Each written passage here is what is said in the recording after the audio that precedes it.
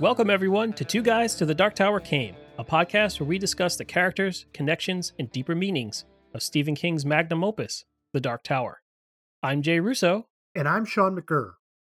You can email us at twoguysdarktower@gmail.com. To support the show, visit patreon.com/twoguysdarktower. In this episode, we'll cover Salem's Lot, Part 1, Chapters 4 through 7. Let's start the show.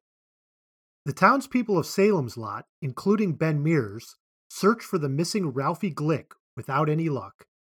Lawrence Crockett considers the deal he's made with Straker and involves two minions in a task that results in an eerie experience at the Marston House.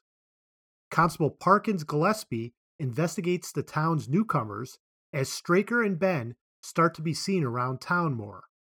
Ralphie's brother, Danny, dies unexpectedly. Ben continues his relationship with Susan with the blessing of her father and the disapproval of her mother. He also befriends high school English teacher Matt Burke. Dud Rogers is attacked by Kurt Barlow, and Mike Ryerson seems to have come down with a strange illness. Matt brings Mike into his home, but Mike invites something else in. Ooh, got the chills. Jay, you were right to get the chills because this section is legitimately scary. Yeah. Like this is a scary book. Yes, there's no ifs, ands, or buts about it. There are 4 scenes in this section alone that are terrifying. There's the one where Mike Ryerson is attacked while in the graveyard. Mm-hmm. There's the one when Dud Rogers is sort of seduced / attacked in the town dump. The town dump. When Larry Crockett's hired goons have to go to the house and make a delivery, that's scary.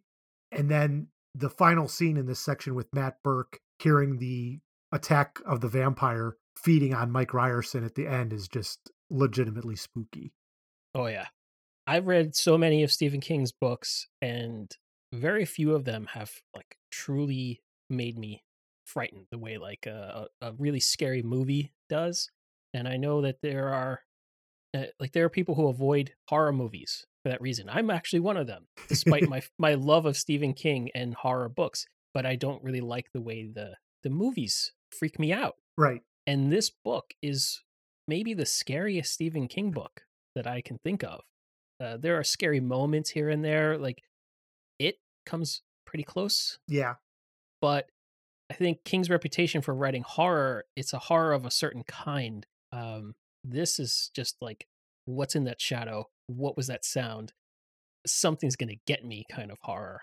And it just keeps coming back, even in just this short passage of the book. Like you said, 4 different scenes. I was scared out of my wits. It's great. Yeah, and I wonder if part of that is, a lot of Stephen King books are not scary, but the situations are bad. And because they're sort of realistic, right? Like you think about the evil people who are in his books who do bad things, and those make you uncomfortable. It's sort of like cringeworthy, right? Because you're like, oh, I can imagine that a person might act like that in the real world, and that makes me uncomfortable. But then some of his stories, which are scary, I'm thinking of like the Tommyknockers, that just ends up being more silly, right? Because it's aliens, and when he gets into those, when he gets into like the really over the top supernatural stuff, I sort of write that off as like, oh, well, it's supernatural. And I know vampires are supernatural, but there's just like enough, I don't know, there's like that possibility. Like, yeah, there could be people there who would just sort of suck your blood and do that in a way that I think that that's what gives me the creeps. Like, I know it's fake, but it's just real enough that you could imagine these things happening. Yeah. But it's sort of like, Cujo is about a dog that just gets rabies, and it happens to be a massive, powerful dog. And because it goes mad with the disease, it kills a whole bunch of people. Yeah. But Christine is a car possessed by some sort of demon. Like, that's never going to happen. No. But a dog could get rabies and lash out at all the humans around it, right? So maybe that's why Cujo, in some ways, is way scarier than Christine. And here, yeah, you're right. I mean, vampires aren't real, but the way that these vampires establish their evil is something that could be, a human trait. almost. Yes. And King has set this in a world that is so realistic. Hmm. Like, I'm really getting a sense that I know the town and the people of Salem's Lot. And because there's all that other realism, I think just by the adjacency to that, the vampires seem more real because they're in this world. It's not totally out of bounds. Yeah. Or like hard science fiction. Like everything has to be exactly true to science except maybe for one thing. That is the fiction part of it. So the more realistic the rest of it is, the easier it is to accept the fiction. So here, the more realistic Salem's Lot is and the characters, the people, and the world that they exist in, the easier it is to accept the evil and the supernatural that the vampire is, Yeah, right? definitely. Definitely. And we obviously knew going into this book that Salem's Lot is about vampires. The last few short stories we've read have been leading up to vampires, and so it's not a surprise to us. But it's interesting how King sort of plays around with the vampire piece. Like, you're not quite sure if these are vampires. Like, if you were reading this for the first time, like, oh, this kid has anemia and he's dying, and there seems to be some sort of undead creature in the graveyard, but you don't know it's vampires really until Matt Burke comes to the realization at the end of this. Hmm. But we're pretty convinced that it's vampires, and King does a lot with that vampire myth and our understanding of that to sort of set this up. You know, being invited into the house, being around graveyards, a lot of rats being around, and those sorts of imagery and traits of vampires that we know sort of play into this. Absolutely. One of the aspects of vampire lore that has existed as long as vampire stories have is the pitting Christian lore versus the vampire myth, or the fact that vampire mythology is sort of encased within Christian teaching, Christian lore. Mm, The idea that vampires would shrink away from a cross is all about how it's almost like Christianity and faith are bound to vampirism yes. because one could not have power over the other if the religious aspect did not mean anything to the vampire. And King is holding true to that part of the vampire mythos, and that these vampires seem to be intertwined with Christian lore. And I think that we get our first taste of that through the resident Catholic priest in our story, Yes. good old Father Callahan. And when he's reading scripture at the funeral, he has chosen, or in truth, King has put words in Callahan's mouth that are dripping with vampire imagery. He could be saying any psalm, any hymn, any prayer, but the words that he chooses to use here are just bloody. Mm, And like one of the lines that he says is, "The man who believes in me will live on though he dies, and every living person who puts his faith in me will never suffer eternal death." And then, "You raised the dead to life." yeah. I wonder if King's going for something there, Right. right? And then he follows that soon after with, "He was nourished with your body and blood." Like there's clearly something. King is leaning really heavily on this Christian imagery to bolster the power and maybe even the fear that we have of these vampires. Right.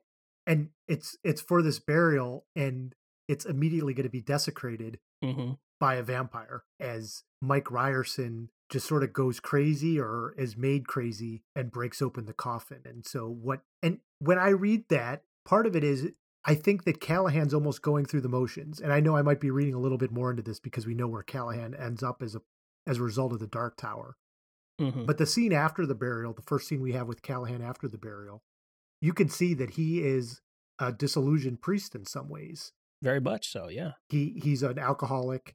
He doesn't know what good he's having in the town, and he longs for the days when the Catholic Church had real evil to go against. And he feels like the culture wars that are going on in his time are really minor and are just evil with a small e. And he can't even get the sense of outrage about this stuff because it's all sort of meaningless in his mind. Like back in the day, when priests were priests, we had real evil with big capital letters to fight against. And I wish I had that Hmm. opportunity because those priests did something and the church meant something back then. And I need this. And the whole time I'm reading that, I'm thinking, be careful what you wish for, Father Callahan. Yep. You're going to be in trouble. Yeah, exactly. So after that, we see this immediate desecration of the crypt, or not the crypt, the coffin, and and bringing back Danny Glick. And Callahan isn't aware of any of this, and he's sort of still drunk and going to make it through, but he's becoming a more central character because we do get this long interior monologue of what evil means. And it seemed, as I was reading it, I'm like, this is an important scene, not just because I know who Father Callahan is, but it's sort of setting up this big theme of big evil versus little evil. And a lot of what we've seen in Salem's Lot thus far has been the little evil. You know, the mother hitting the baby, the man cheating on his wife, just minor corruption. But there is a big evil that undergirds this town that has come in and is going to probably do bad things, I would imagine. Do you think that when Callahan spills his alcohol on the floor and then uses some cleanser to clean it up, that's like a metaphor of him cleaning up the evil of the world? I guess if he had some sort of bleach to do that, that would be nice. But I have a feeling that's not going to be enough. Probably not. So the other interesting thing about the vampires is at the end of this section, our resident English teacher, Matt Burke, figures out that these are vampires. And for me, that was just a cool aha moment that vampires exist in the world of literature that Matt Burke lives in. Yep. I made the point to you earlier about how in The Walking Dead, no one seems to be aware of the fact that there could be zombies. Like it seems like there's not been any sort of media or stories or myths about zombies. Everyone's sort of surprised at what? There's Walking Dead? This is so strange. How bizarre. What do we do about this? But Matt Burke has figured this out. He was already a little suspicious because Danny Glick had been drained of his blood, but he didn't want to put too much together. But then when he hears the sucking of Mike Ryerson, he realizes that this is a lot like Samuel Coleridge's Christabel or Bram Stoker's Dracula, where this sounds like what's happened in these stories is happening in the real world, and it's in my house and it's right next door, and oh my God, I'm so scared. Yeah. And I wonder, does inviting a vampire in work via the transitive property? I suppose so, since because Matt invited Ryerson into his house, and then Ryerson invited another vampire, and he was allowed in. Yeah, it's not your house, Mike. Why are you inviting people in? You're just a guest. How rude. Haven't you heard of guest rights? You only have so many rights. 2 people at a time. Yeah, so I like how he figures this out. Again, Matt Burke seems very smart. Through his conversations with Ben Mears, we get a sense that this is a smart guy and he's figured it out. So he pulls out Coleridge's Christabel, which is an interesting poem, not one that I was super familiar with, but has a lot of vampire imagery without directly being vampires, but a lot of the same traits. There's a woman who's found out in the woods and she has trouble crossing running water and coming into the homestead until Christabel invites her in and carries her over the threshold, and then she's fine. And then there's all sorts of blood imagery and hypnotism throughout. So a lot of what we get from a typical vampire stories is in that long form poem. And of course, we're all familiar with Dracula and know that that's a story. But Matt's like, yep, this is happening and this is real. And I wish I could call Ben, although I'm not sure what he thinks Ben could do, but he keeps saying like, I wish I could call Ben. I wish I could call Ben. Yeah. I mean, the fact that he wrote and set the story in the 70s means he doesn't have to find a way to artificially remove cell phones from all of his characters. That's true. That's true. So, of course, my big takeaway from this is that reading is important, people. You should get yourself up to speed on any possible myths or dangers that could happen so that you're prepared. Yeah. Cover all the bases. Yeah. Because you never know when mummies might strike or dangerous aliens or some sort of dystopian future. Exactly. Touching on the fact that vampire literature exists in the world of Salem's Lot is like the audacity of a vampire to live in a small town like this. It just doesn't make any sense. We spent so much of the book so far learning about the intricacies of the interpersonal relationships and connections to the people who live in Salem's Lot and how everybody knows everybody and everybody's business. This is not a place where you can walk around incognito or unobserved. Right. It just isn't. So why would you, a vampire who, despite, if we're going to just assume some of the general myths of vampires, you're stronger, you're faster, you're immortal, all these things, you have a lot of advantages over your average human, but you still have weaknesses. You can't be out in the daylight.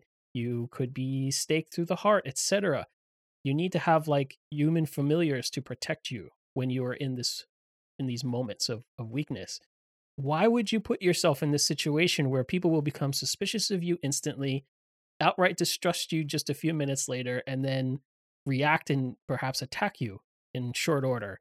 When if you lived in like a big city, you're basically anonymous at all times. Right. Dead bodies showing up on a in an alley, easily explained away by something that's not vampires, right? Right. Like Homeless person disappears, nobody notices. But if one people person, might notice, yeah, but yeah. but if one person disappears in Salem's Lot, it's going to be on the party lines across all the telephones going throughout town. And everyone in town's going to join the search parties and worry and be sad and upset and angry. Like this is not a good move. When we meet Barlow a little bit, and we've also spent a bit more time with Straker, these seem like intelligent, educated, cosmopolitan type people, or people slash vampires, and they could probably fit in and get along anywhere in the world. Why would they choose a very small town in Maine? So I just feel like it requires a lot of audacity, and there's got to be something to it. Yeah, and so having already read Jerusalem's Lot, we wonder if there's something else besides the town, right? Like, is there a deeper evil here that's what's drawn the Hmm. vampires here? Or why pick the small town? Is it because they want to totally destroy it? Is it because there's something else evil there? We don't know. Having read Jerusalem's Lot, it makes you wonder if there's something that's drawing things there. And we get that whole discussion between Matt Burke and Ben Mears about the novel that Ben's writing, and we learn the history of the people who were in the house and how he was a bootlegger and how he was evil too. Yeah. And so maybe this is just like a magnet for evil in some ways. Hmm. But yeah, the audaciousness is not too smart, you would think, but maybe they're not worried about vampire hunters. Yeah. Van Helsing has been long dead. There's no Blade in this world. There is a Steven Dorff, though. That's the one constant across all the worlds. Stephen Dorff. So we talked about Matt Burke, and we learn a lot more about him in this section as he has a number of scenes with Ben Mears. And one of the things that I thought about is that we talked last episode about how Ben Mears is a stand-in for King. Yeah. He's a young writer. Got a couple books in him. Yeah, thinks he's pretty smart, wants to make out with the best-looking girl in town. You know how it is. So I had always assumed that, hey, this is Ben Mears as a stand-in for King.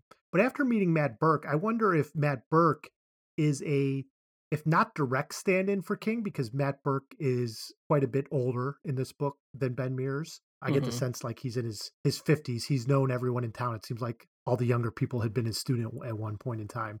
But I wonder if Matt Burke is a possible stand-in of what King's life could have been like. Yeah. Because Matt says how he wishes he could have written a book, but he realized he didn't have a talent, and so that's why he's an English teacher. And he's a good English teacher, but it's not necessarily what he wanted to do with his life. But hey, it's a happy life, and he lives as a bachelor in a house, and eats spaghetti over the sink. But hey, it's still not a bad life. But Digs rock and roll. loves rock and roll. Yeah, likes it loud. Gets to go to the bar every once in a while. And I wonder if King sees this as this is the potential of what my life could be like if I don't become a professional writer.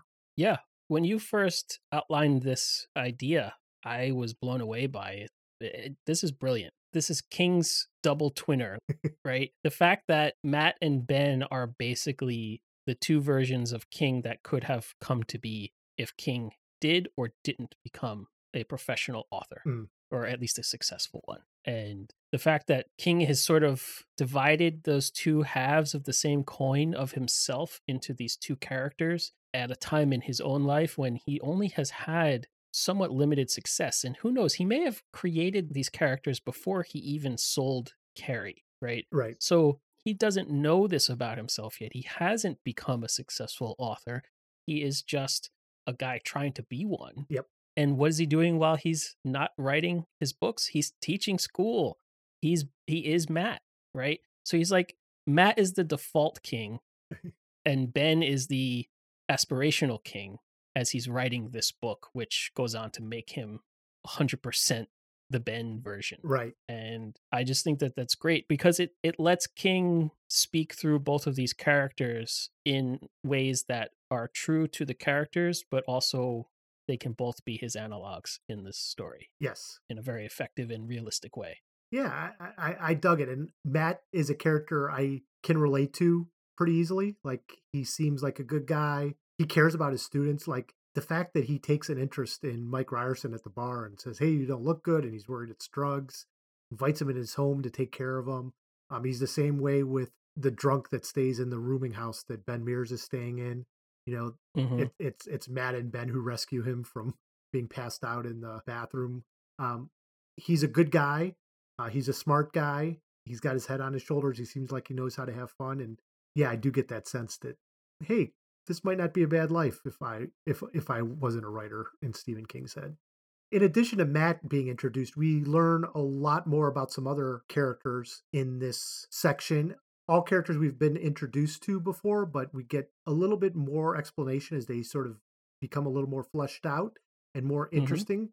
And each of these is a different type of sorts. We talked about our tropes last episode. We want to talk a little bit about potential character types. And I thought we'd start off with Parkins Gillespie, our constable. He's really sort of a super cop. Like, Yeah. we talked before about how in the first section, he seemed not your average small town cop. He has a little bit of his head on his shoulder. And here we get to see him do the investigation that into the newcomers in town, both Ben Mears and Straker, to try to figure out what's going on, especially in light of the fact that a kid's missing. Yeah. He's like Columbo and Matlock rolled into one. He might not be the cop that Salem's Lot deserves, but he's definitely the cop that Salem's Lot needs. Absolutely. So he takes the good cop approach with Ben Mears. Like, you get the sense that he doesn't think that Ben Mears is responsible for Ralphie Glick's disappearance, Hmm. but he's going to check out all his leads.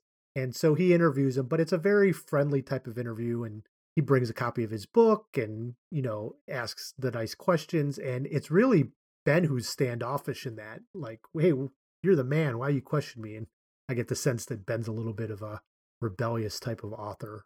Well, yeah, I mean, there's that, but Ben is also very astute, and he sees through Gillespie's ruse or his act. Right, Gillespie is playing good cop, but he is still very curious Yes. about Ben, and he still wants to get to the bottom of him, even if it's just to rule him out as a suspect. No matter how nicely he puts it, Ben is still going to see through that and get annoyed, and Yes. he does. But I think they still part ways in that scene as Respectful. friends. Yeah, if not friends, respectful. Yeah. Because Ben knows he didn't do anything wrong and he is not happy that Parkins is questioning him.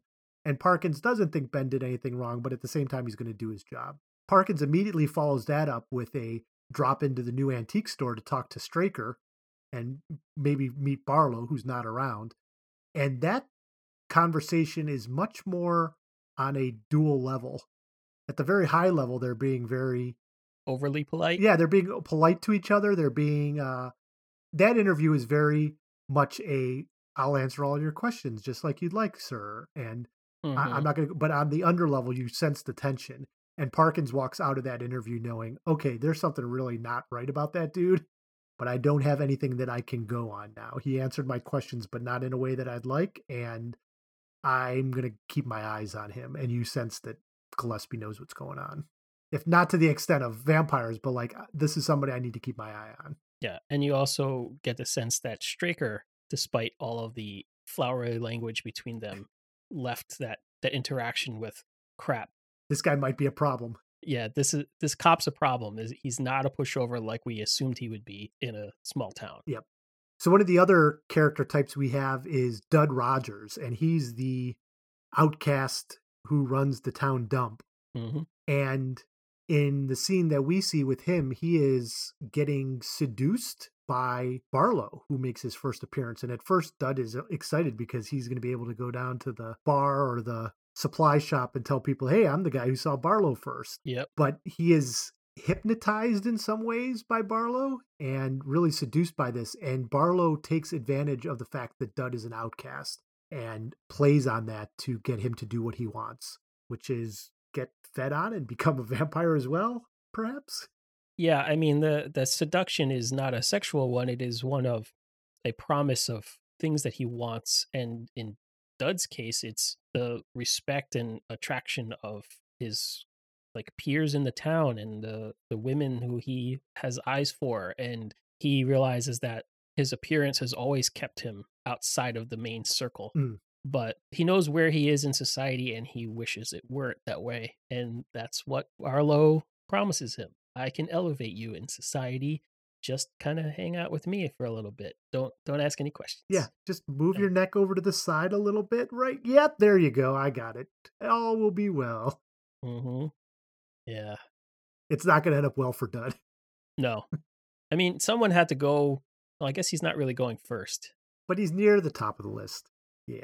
And it seems that King's vampires in this book have almost like a telekinesis persuasion. Yep. And I think that's what Danny Glick was doing in the graveyard. Like he was inside the coffin and he was sending out his vibes saying, "Let me out of this coffin. Yeah. Don't bury me. Let me free." And that's exactly what happened. There's no reason why anything else would have happened except for that. And here Barlow is using his full power to do that, to convince Dud that everything he's whispering in his ear is true and will definitely happen.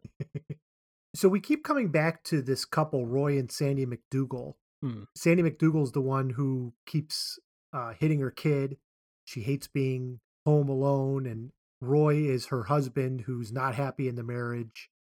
And I'm still not exactly sure why these two keep coming up and we keep checking in with them because they seem peripheral to the vampire story at this point.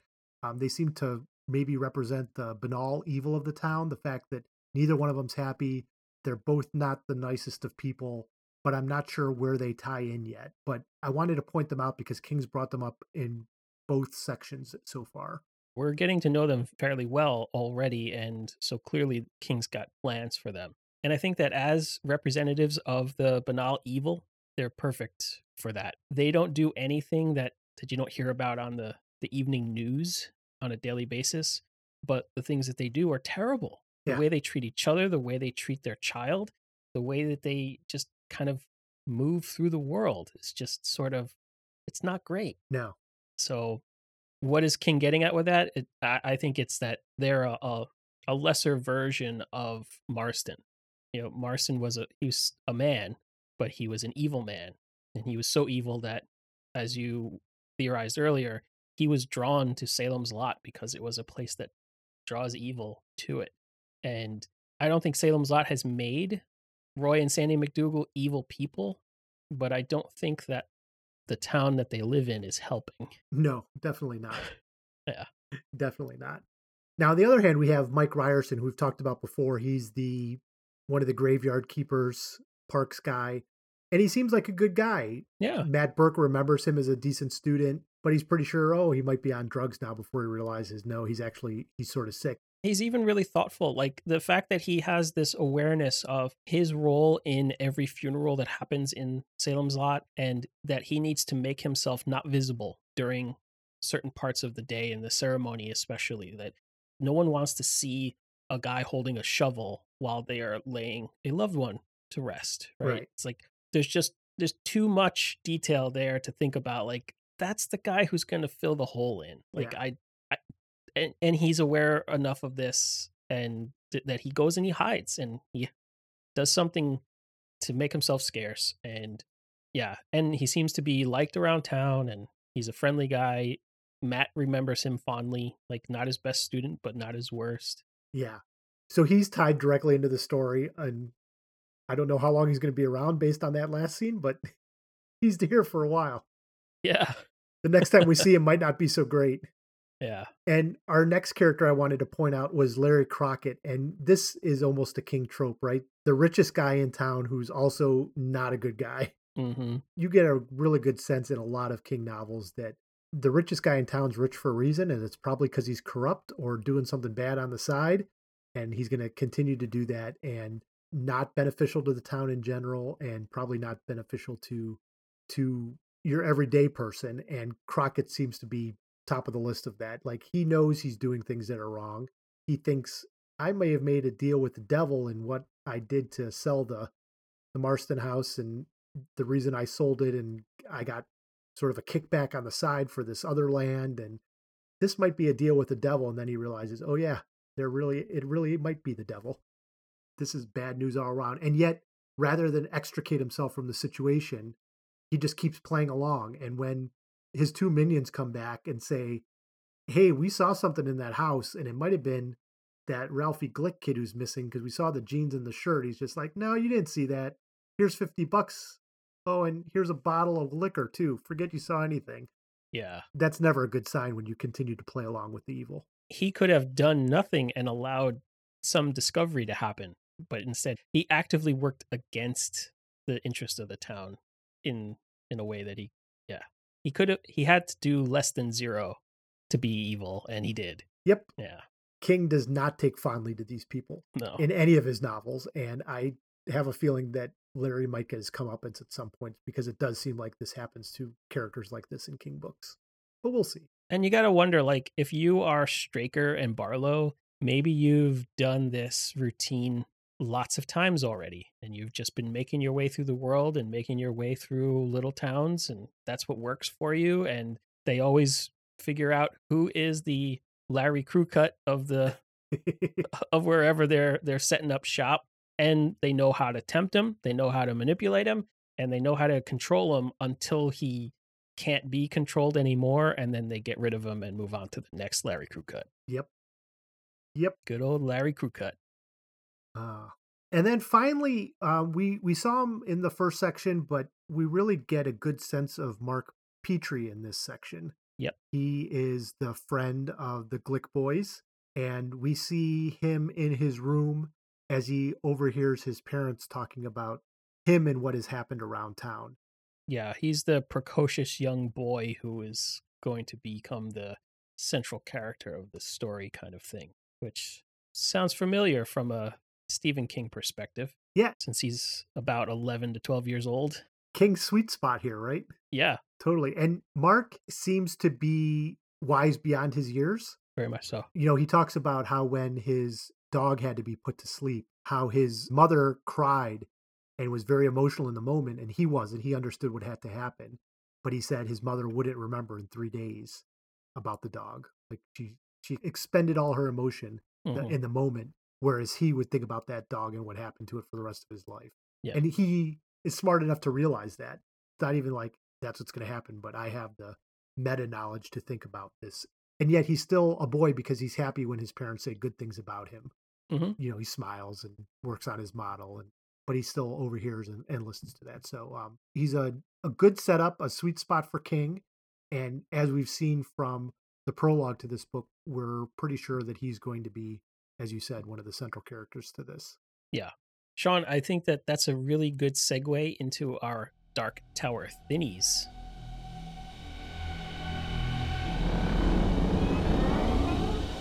Because, as you pointed out earlier when we were talking about King twinners, I think that Mark Petrie is a twinner for Jake.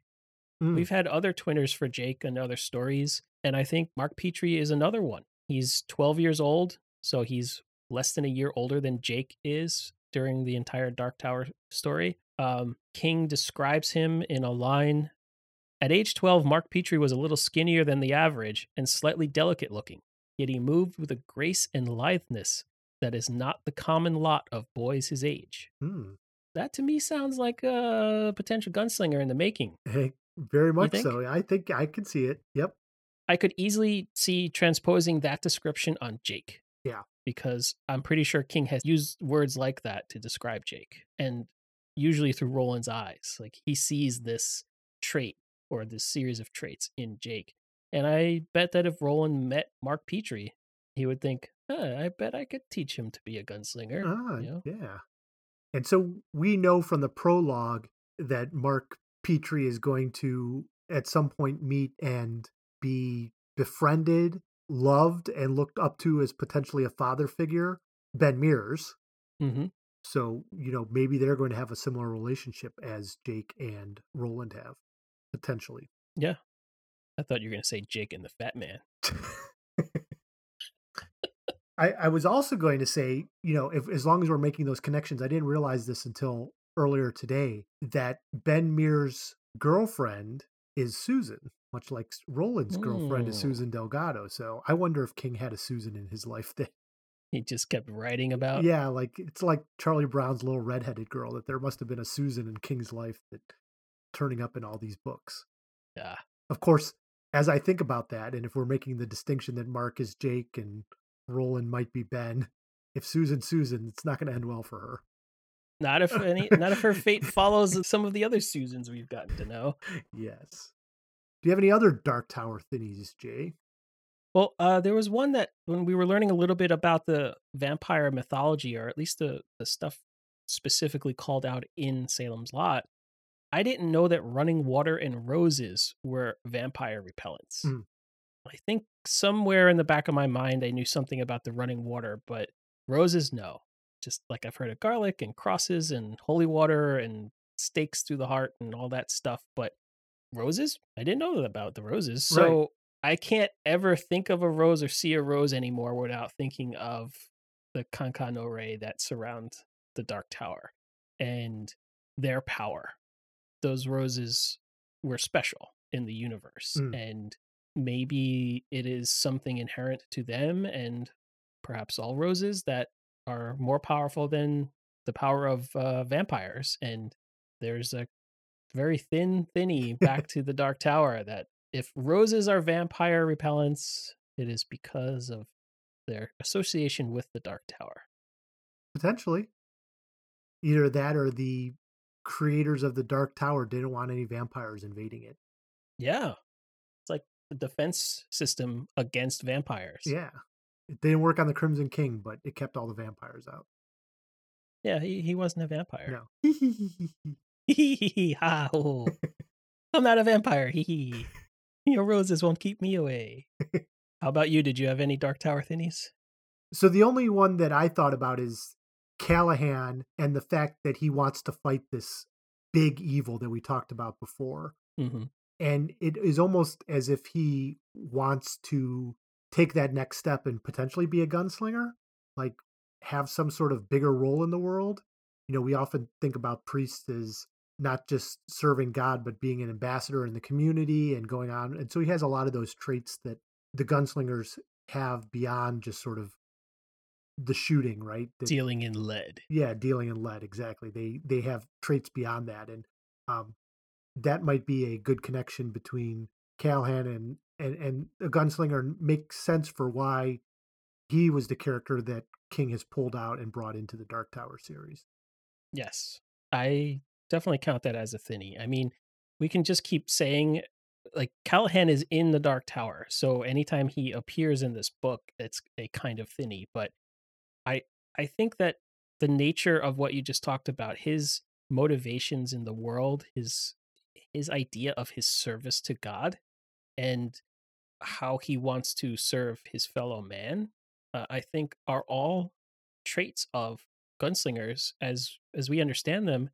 And as you said, like that's why King chose him to bring into the Dark Tower. He hasn't done that with many of his other characters. No. I think it only Father Callahan and Ted Brodigan really have just been pulled wholesale. And Brodigan was written for the tower.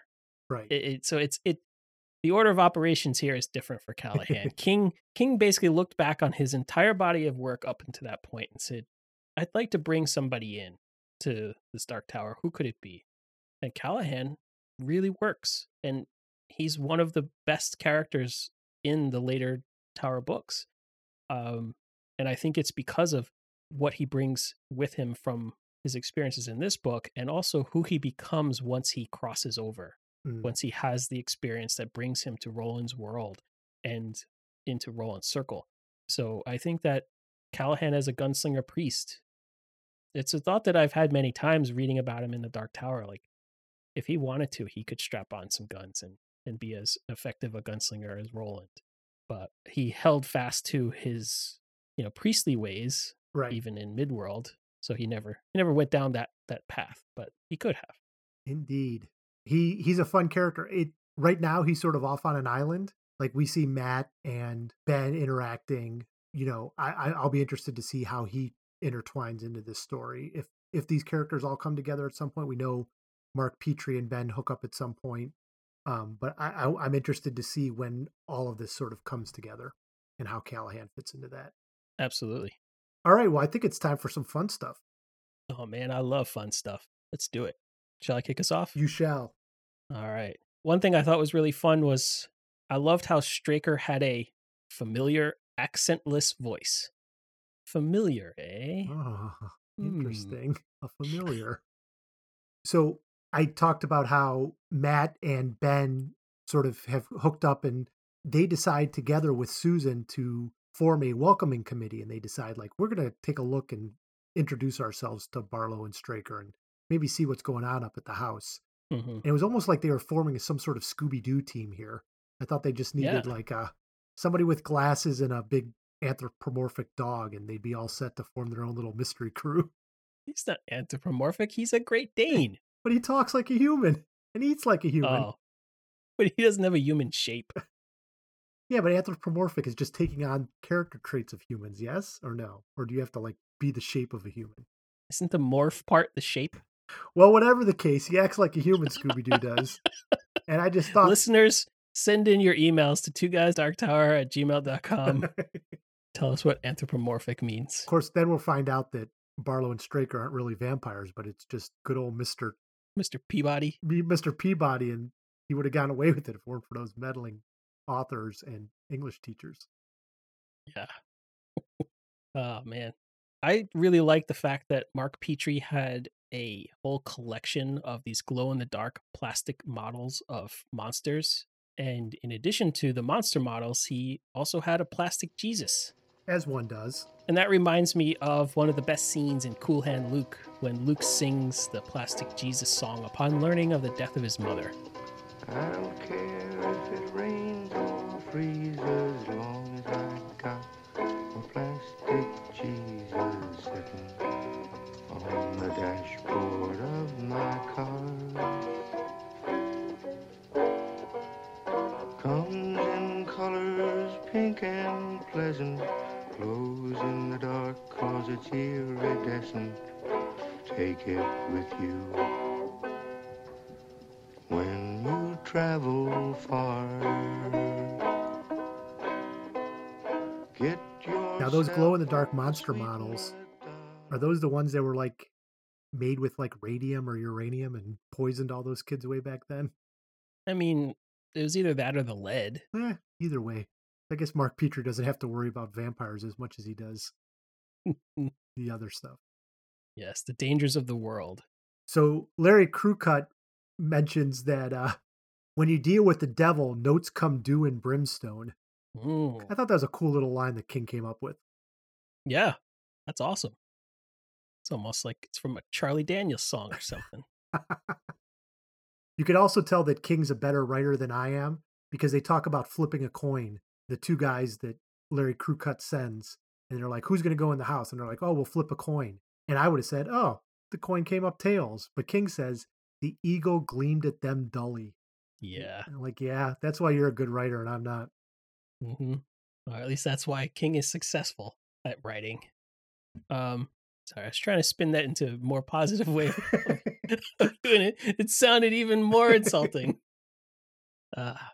There is a line in here that I thought was just pure gold. The tide was on the turn, and the gulls were restless with it, wheeling and crying overhead against the sunset crimson sky. This is like the second episode where we've talked about this book, and I keep coming back to like King could have made the same amount of money writing like travel articles or something. Just like, come visit Hawaii, where the gulls will be restless with the wind and they will cry overhead against the sunset crimson sky. You know, it's like, all right, Yeah, I'm buying my tickets right now. there you go. So Mark has a unique view on reading. He noticed that his mom's probably downstairs reading a Jane Austen novel for the 10th time. And Mark was darned if he could see the sense in reading a book more than once. You knew how it was going to end. Interesting way of looking at life and reading. Yeah. Yeah. Maybe we should follow his advice. Yeah. To be fair, I think both of us have forgotten a lot about this book, so it's okay reading it again. Yeah, every time I read a book for a second, third, or however many times, there is, of course, I'm getting something new from it, but a lot of times I've forgotten a lot of the tiny details. It's always enjoyable if it's a good book to begin with. Yeah, this is sort of how I feel about spoiler culture. Like, if a work of art, whether this be a movie or a book or a TV show, if it's good, even if you know how it ends, really it's sort of the journey that gets you there. You know, if I simply said like, oh, at the very end, Roland is going to get to the tower and he's going to repeat the cycle again. Yeah, I know how that ends, but how does he get there? What are the choices that happen along the way? Who are the characters he meets? That's really what's interesting, not just knowing the plot of the book. Mm-hmm. And that's really what King talked about in the introduction to this book. We talked about how he's not a plotter. He's a storyteller, and the characters lead him in different ways. And so he's not sitting down and just saying, and then this happened, and then this happened, and then this happened. For Mark, that would be enough. But like, really the interesting thing is what's happening along the way. So yeah, I don't see exactly eye to eye with you on the spoiler culture stuff, but I take your perspective at face value. There is validity to it, but I think there are certain types of stories and certain types of information that if you have them, it does reduce your enjoyment. It's like twist endings or surprises that I think if you have that information, your experience will be different. I don't know if it will necessarily be worse, but it'll definitely be different. It'll definitely be different, yes. But if that's all you're there for, then you could just have somebody give you a summary of stuff. Right. Well, then you just have the spoiler and you don't ever experience the art. That is true. Whatever the case, that brings us to the end of this episode of Two Guys to the Dark Tower Came. Thanks, Jay. Thank you. Links to all of our social media is available in the show notes. If you like the show, please rate us on Apple Podcasts. To support the show, visit patreon.com/Two Guys Dark Tower. Next episode, join us as we cover Salem's Lot, Part 2, Chapters 8 through 10. For Jay Russo, I'm Sean McGurr. Thanks for listening.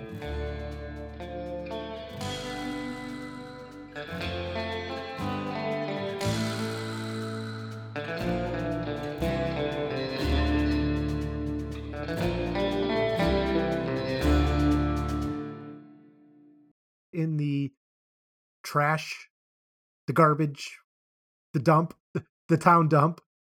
Oh no, it's the missing Ralph.